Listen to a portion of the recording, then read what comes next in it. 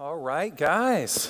Today we are kind of closing one chapter and about to open another one. We are in our last week in the book of Psalms. And so we are studying Psalm 34 this week. And then next week we are going to start a long series in the Gospel of John. And so this week we're looking at the topic of fear again. It's come up a number of times throughout the Psalms. But basically what's happened in the life of David is the dark storm clouds of fear have come into his life. And so I think all of us can relate to this experience of sort of a hazy or a foggy fear hanging over our lives. But every once in a while, something comes into our life that is so big and that is so overwhelming that we cannot handle it on our own. And it begins to crush us. And David even got to the point where he says that he was so brokenhearted that his spirit was crushed. And he couldn't revive himself. And yet, in this psalm, he calls us to magnify God with him.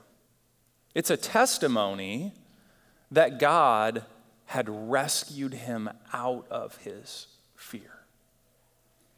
And so, what we're going to see in the text is that we magnify God when he rescues us out of our fear. And we're going to go through a process with David going from fear to awe through his story. So the first thing we're going to see is what we do with fear. So this is how we wrongly respond to our fear, which we all do. And David sets a great example of what not to do.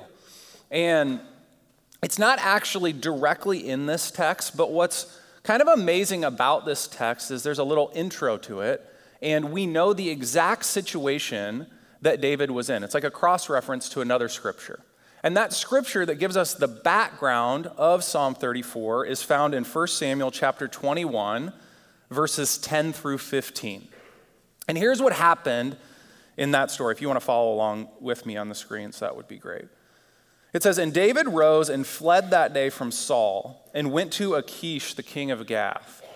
And the servants of Achish said to him, 'Is not this David the king of the land? Did they not sing to one another of him in dances? Saul has struck down his thousands and David his 10,000s. And David took these words to heart and was much afraid of Achish, the king of Gath. So he changed his behavior before them and pretended to be insane in their hands and made marks on the doors of the gate and let spittle run down his beard. Then Achish said to his servants, "Behold, you see the man is mad. Why then have you brought him to me? Do I lack madmen that you have brought this fellow to behave as a madman in my presence? Shall this fellow come into my house?'" Okay, so here's what's happened thus far in the life of David. He has been sort of exalted as a military hero. He has been anointed as king. In his past, he has amazing military conquests. So we know well the story of David and Goliath. Even if you have no familiarity with the Bible, you know the basics of that story. Little guy kills big guy. And David also had, in battle, set himself apart as an exemplary soldier, killing many other soldiers in battle. And there was this well-known song in Israel that had gone even beyond Israel, that David had killed his 10,000s, while Saul, the sitting king, had only killed his thousands. And Saul gets wind of this song, and jealousy starts to build in his heart, and he decides, I am going to kill David. So the storm clouds that are gathering in David's life are the sitting king of the nation that he lives in is trying to kill him. And he knows that it's true because Saul got so angry that he threw a spear at his own son, Jonathan. And Jonathan has come and alerted David, my dad's trying to kill you. And so David, at this point, should have sought the Lord. He should have found a quiet place and sought after God. But here's what he does instead of that. He thinks, who is the most powerful person I can think of who can protect me? And he doesn't go high enough. He doesn't go to God. He goes to a neighboring king named Achish. And he goes to his house. And he's basically looking for protection. He's basically like, hey, listen, Saul's trying to kill me. Would you protect me? Would you help me? He takes matters into his own hands. He uses his own mind to try to solve the problem on his own. But here's the problem. It doesn't work at all. He shows up to Achish's house, and his servants are like, wait, I think this is David. Do you remember the song, David killed his 10,000, Saul killed his thousands? This is him. And so David catches word of this in their midst, and he's like, wait a second, they're catching on to me. And here's what he does in the midst of this incredible fear. Now he's not just afraid of Saul, he's afraid of Achish and his servants because they were enemies. And so he panics. And he does the first thing that comes to his mind. He pretends to be insane. Okay, sometimes you read the Bible and you think, like, if the Bible says it about somebody who's a hero, then that's what we're supposed to do. Like, every passage in the Bible is a prescription. This is not a prescription. This is a description of somebody doing something real dumb. So he's gotten himself in this mess, and then to get himself out of the mess, he pretends to be insane. And so he starts carving on things, and then maybe they won't think I'm crazy enough if I do that. So he starts letting spit run down his beard. And I don't know how this king fell for this. Like, obviously, he thinks you're going to kill him. He's pretending. He's faking it. But in God's providence, the king is like, seriously? This can't be David. He's a madman. Get him out of here. Okay? So David gets out of there by the skin of his teeth. But here's what we learn about ourselves and how we deal with fear from this passage. When the storm clouds come in and things start to get overwhelming, we panic and we take things into our own hands, and it makes things worse. Because there are some things in our lives that no matter how much cunning we use, no matter how much power we align with, no matter how much money we get access to, there are some things that are too big. We can't solve them by trying to control them. And so David ends up with a double problem now.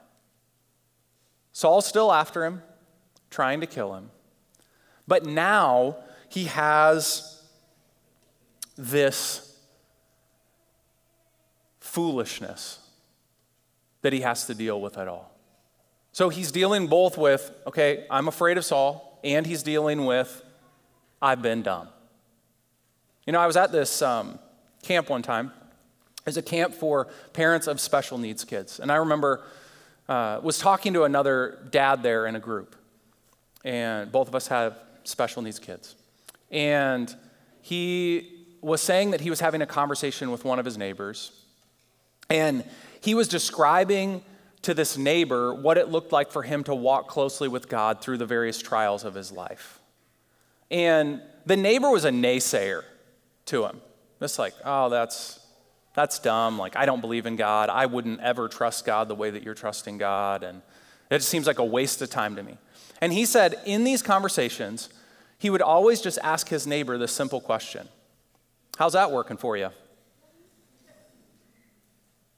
Like, seriously, how's it working for you? And I just found it hilarious because he said that question would just like, his neighbor would kind of stare off and then kind of like with his face admit, like, it's not going well? And I think that basic question is sort of what all of us need to ask. I mean, it's just like a basic question, right? There's nothing profound about it. But if you've been walking away from God because of your fear and trying to take control of the situation, taking things into your own hands, trying to deal with it yourself, how's that working for you? Is it going well? How's your anxiety level? How is your fear level? Have you been able to solve your problem in your own strength and your own effort, or have you made it worse? Okay, so we deal with fear by trying to take things into our own hands, and my guess is it's not going well for us. Okay, so if that's what we do with fear, which isn't the best, what should we do with our fear? Okay, so what to do with our fear? Look with me, we're back in Psalm 34 again, verses 8 through 16. David says, "Oh, taste and see that the Lord is good. Blessed is the man who takes refuge in him. Oh, fear the Lord, you his saints. For those who fear him have no lack. The young lions suffer want and hunger, but those who seek the Lord lack no good thing. Come, O children, listen to me. I will teach you the fear of the Lord. What man is there who desires life and loves many days, that he may see good? Keep your tongue from evil and your lips from speaking deceit. Turn away from evil and do good. Seek peace and pursue it. The eyes of the Lord are toward the righteous, and his ears toward their cry. The face of the Lord is against those who do evil, to cut off the memory of them from the earth." Okay, so here's what happens to David. He leaves the presence of Achish, and he runs where he should have run in the first place, to a cave. And he's in a cave, and it's a place of solitude. And before this time, he had known intellectually God is good. But his behavior showed he didn't really believe that. He was aligning himself with power. He was trying to solve his problems on his own. He didn't think God would be of any help to him. And yet in that cave, he got on his face before God. And what he knew intellectually sunk down to his heart. He tasted and he saw that the Lord was good. He had believed it. Now it went down to his soul. And he has learned that there is a gap between what we say we believe and what we're actually living out. And he's not calling us to more intellectual assent, to more knowledge, to more book reading. Maybe he's not even calling us to more Bible reading, but he's calling us to taste something, to see something. You know, I had a friend who was a professional deadlifter. He could deadlift almost 800 pounds, okay? And the way that you get to that point is you not only have to work out a lot and really hard, but you have to eat a really strict diet, okay? So this guy was huge. I mean, probably weighed 260 pounds. But whenever I ate with him, he would always bring his own lunch. Like if you went out to eat with this guy, he'd bring his own lunch. And it was always tuna and raw vegetables. Something like that. But he told me, I was like, man, how do you stay so disciplined? How do you not ever break the diet? Like he just never broke the diet because he was so committed. And he said, well, one thing that I do is I'll go in my family room, I'll turn on the TV, and I watch the Food Network. And I'm like, are you serious? He's like, yes. I will watch the Food Network and there's something about just watching it and seeing this delicious food that's being made that sort of satisfies that longing for me. And I'm like, no, that's totally different. Like, you need to just eat the good food, not just watch the good food being made. And yet I think so many of us in our relationship with God are like that. We're opening the Bible, we're reading it, we're coming to church, we're going to connection group, but we are just watching Christianity happen. We know that God is good, but we're not tasting that God is good. And the difference between knowing and tasting is fearing. It is that you go from seeing God as an intellectual idea to someone that you stand in awe of. Okay, what's the evidence that will be present in our lives? What's the test to know if we're just walking in this intellectual knowledge or if we're walking in the fear of God? Not terrified of him, but in awe of him in our lives. He gives us a couple different tests here. First of all, he says that we would be the type of people who keep our tongues from evil and from speaking deceit. Here's what that means. We own up. We stop pretending, stop acting like we have it all together, stop trying to deceive other people into thinking that we're something that we're not. We are transparent with our struggles and with our faults.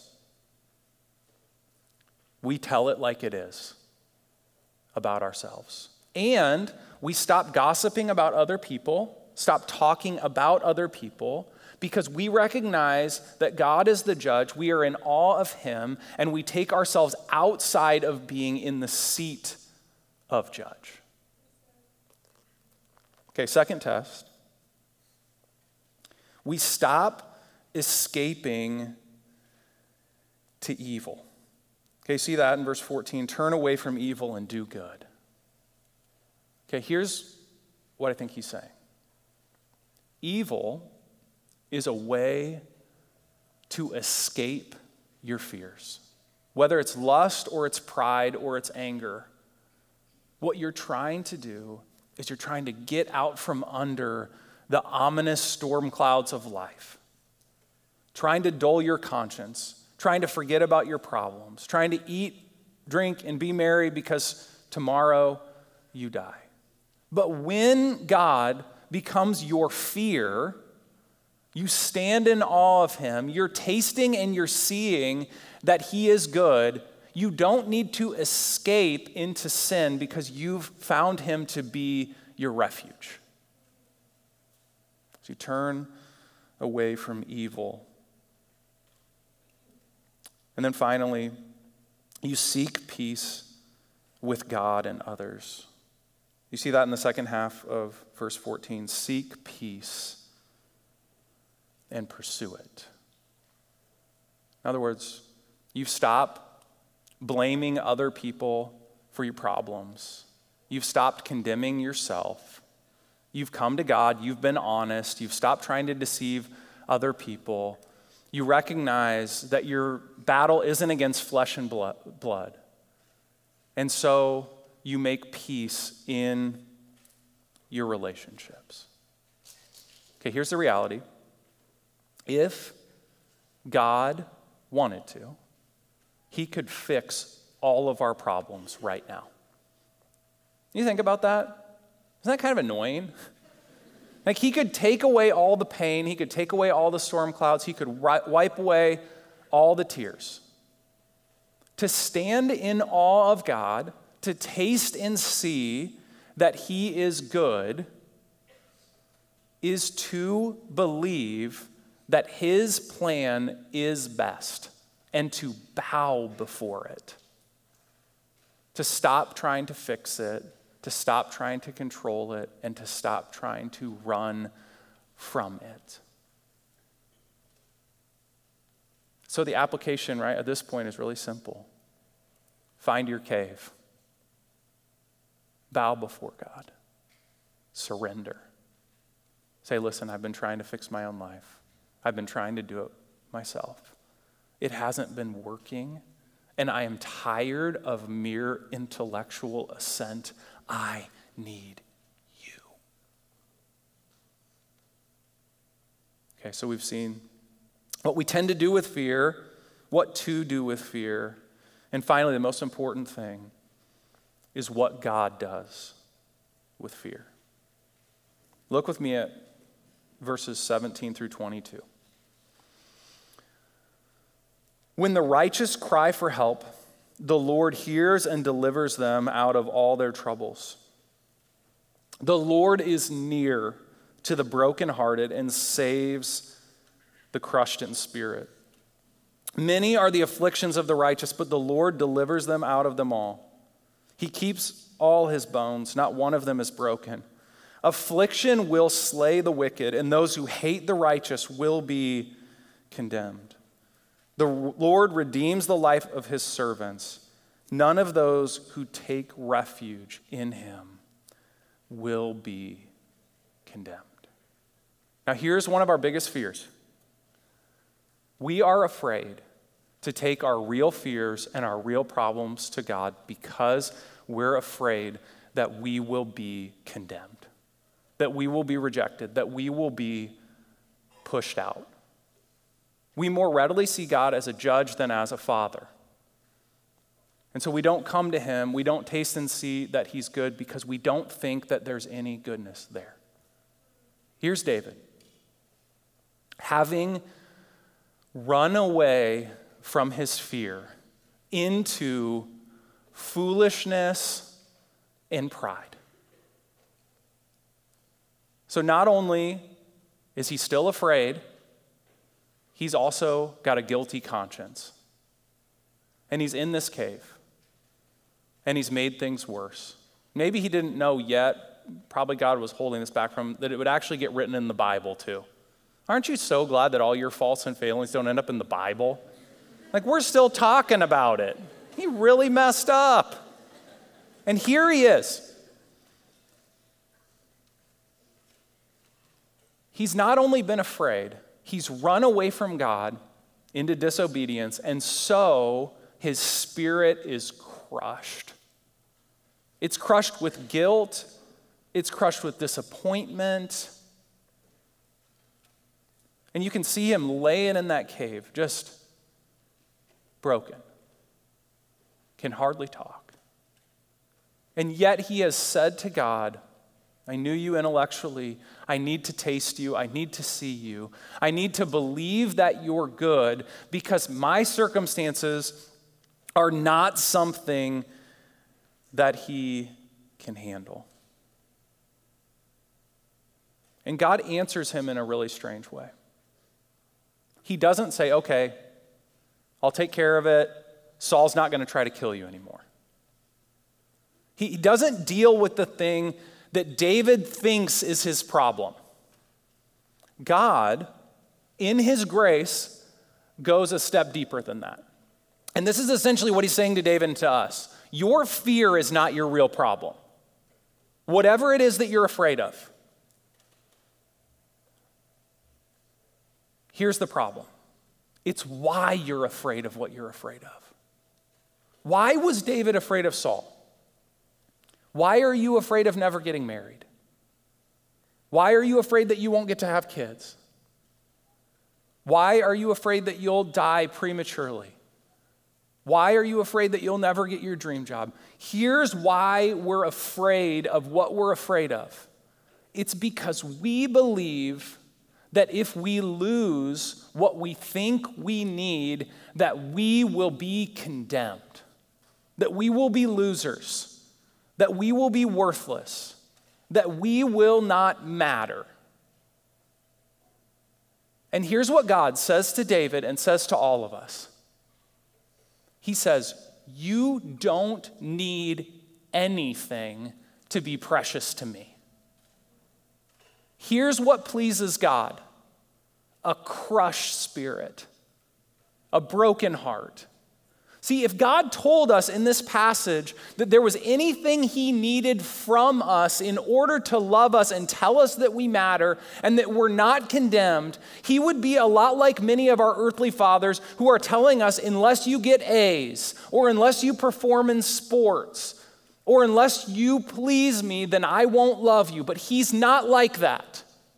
He's saying, listen, this is all I want from you, nothing. I want you to believe that I have so much love for you in my heart.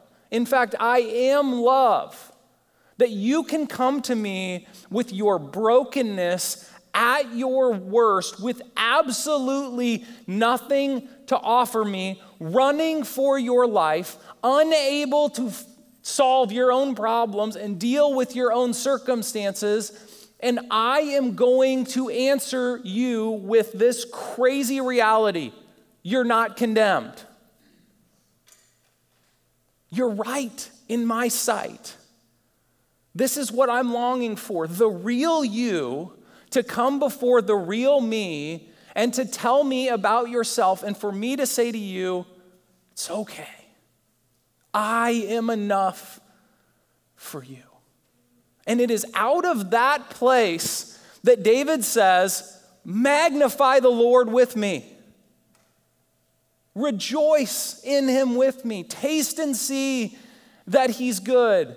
Come to him with your nothingness and let him restore to you the joy of your salvation. Let God be God for you. You just be human. Isn't it awesome when we find ourselves in a situation in life where we expected one thing and we get something totally different? I was reminded of that this week when my son Luke reported to me that he was out riding on a bike with one of his friends.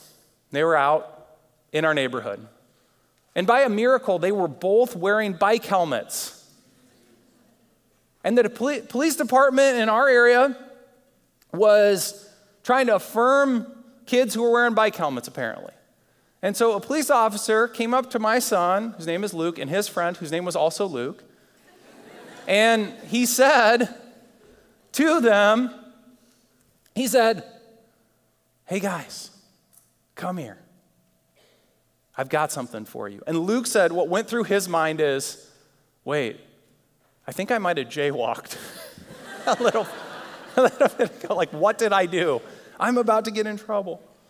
And he pulls out 2 Dairy Queen gift cards and gives it to him and says, guys, good job wearing a bike helmet. You got caught doing something good. Guys, that's how God is. Like, we feel like the worst thing ever is for us to be needy, for us to be crushed, for us to be broken, for us to have nothing to offer to God. And it's like David is laying on the floor of this cave. A lot of us are in this place of brokenness right now. Our spirits feel crushed. We feel like we have nothing to offer. And God is saying to us, yep, that's what I love. Good job. You're not condemned. Okay. How is that possible? There's a tension built into this text. Because do you remember in that second point, starting with verse 15, it says, the eyes of the Lord are toward the righteous, and his ears hear their cry. The face of the Lord is against those who do evil, to cut off the memory of them from the earth. How is it that God is a morally serious person who holds us accountable for our sins, and yet we can come to him with a crushed spirit that has been crushed in part because of our foolishness and sin, and believe that he will accept us? How is that possible? The answer's in a strange place in this passage. It comes from this verse that you just skip right over as you read it. Verse 20. Talking of the righteous person, It says that God keeps all his bones. Not one of them is broken. One of Jesus' disciples picked up on this when he saw Jesus dying on the cross. See, what happens when somebody is hanging on a cross is normally they survive long enough that the Roman soldiers have compassion on them at the very end. They come along and they break their legs so that their body collapses, they're no longer able to breathe, and they die. John witnessed that Jesus' legs, when he was on the cross, were not broken. He had already died. And he picks this up in John 19:36 and says that this is a fulfillment of Psalm 34. How is it a fulfillment of Psalm 34? This is incredible. When Jesus was on the cross, what was happening was that God was condemning him for our unrighteousness. Our sin was placed on him. Our foolishness was placed on him.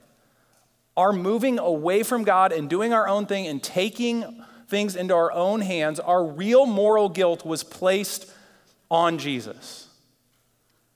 But the good news for us is that our sin was paid for in Jesus, and yet not one of his bones were broken. Here's what that means. It condemned him, but it did not crush him. It did not end him. See, the fact that his bones were not broken means that he made it out after he died alive. Death could not hold him. So here's what we have today. A Savior who has paid for our sin and yet was not ruined by our sin. He is alive. And he's not holding your sin against you. And he loves you. Which means we can come to our Savior crushed by our own foolishness and brokenness because he has nail-pierced hands, so he sympathizes with us in our weakness, and yet death could not hold him. So he is powerful enough to pull you out of that place and to set your feet on a rock and to give you something to sing your head off about. He can rescue you. He can help you. We are so not condemned. And so David says, magnify the Lord with me. Fix your eyes on him. Get your eyes off of your foolishness, your faint-heartedness, your brokenness, and get them on to your Savior. Taste and see that he is good. Let's pray. God, everywhere else in our lives, we feel the need to perform, to be good enough. We feel like we have to be deceitful. We feel like we have to take things into our own hands. We often do. We often stray from you. We often run away from you. We often don't trust you and don't believe you. But thank you that there is a resting place for our souls. That we can come broken by our own foolishness and sin, filled with fear, that we can lay before you all of our problems, all of our worries, all of our troubles, all of our sin, and that we can know, because we are in Christ, that we will not be condemned. We will not be consumed. Because we know, Jesus, that you were condemned in our place on the cross. and yet none of your bones were broken. You are alive. You are our Savior.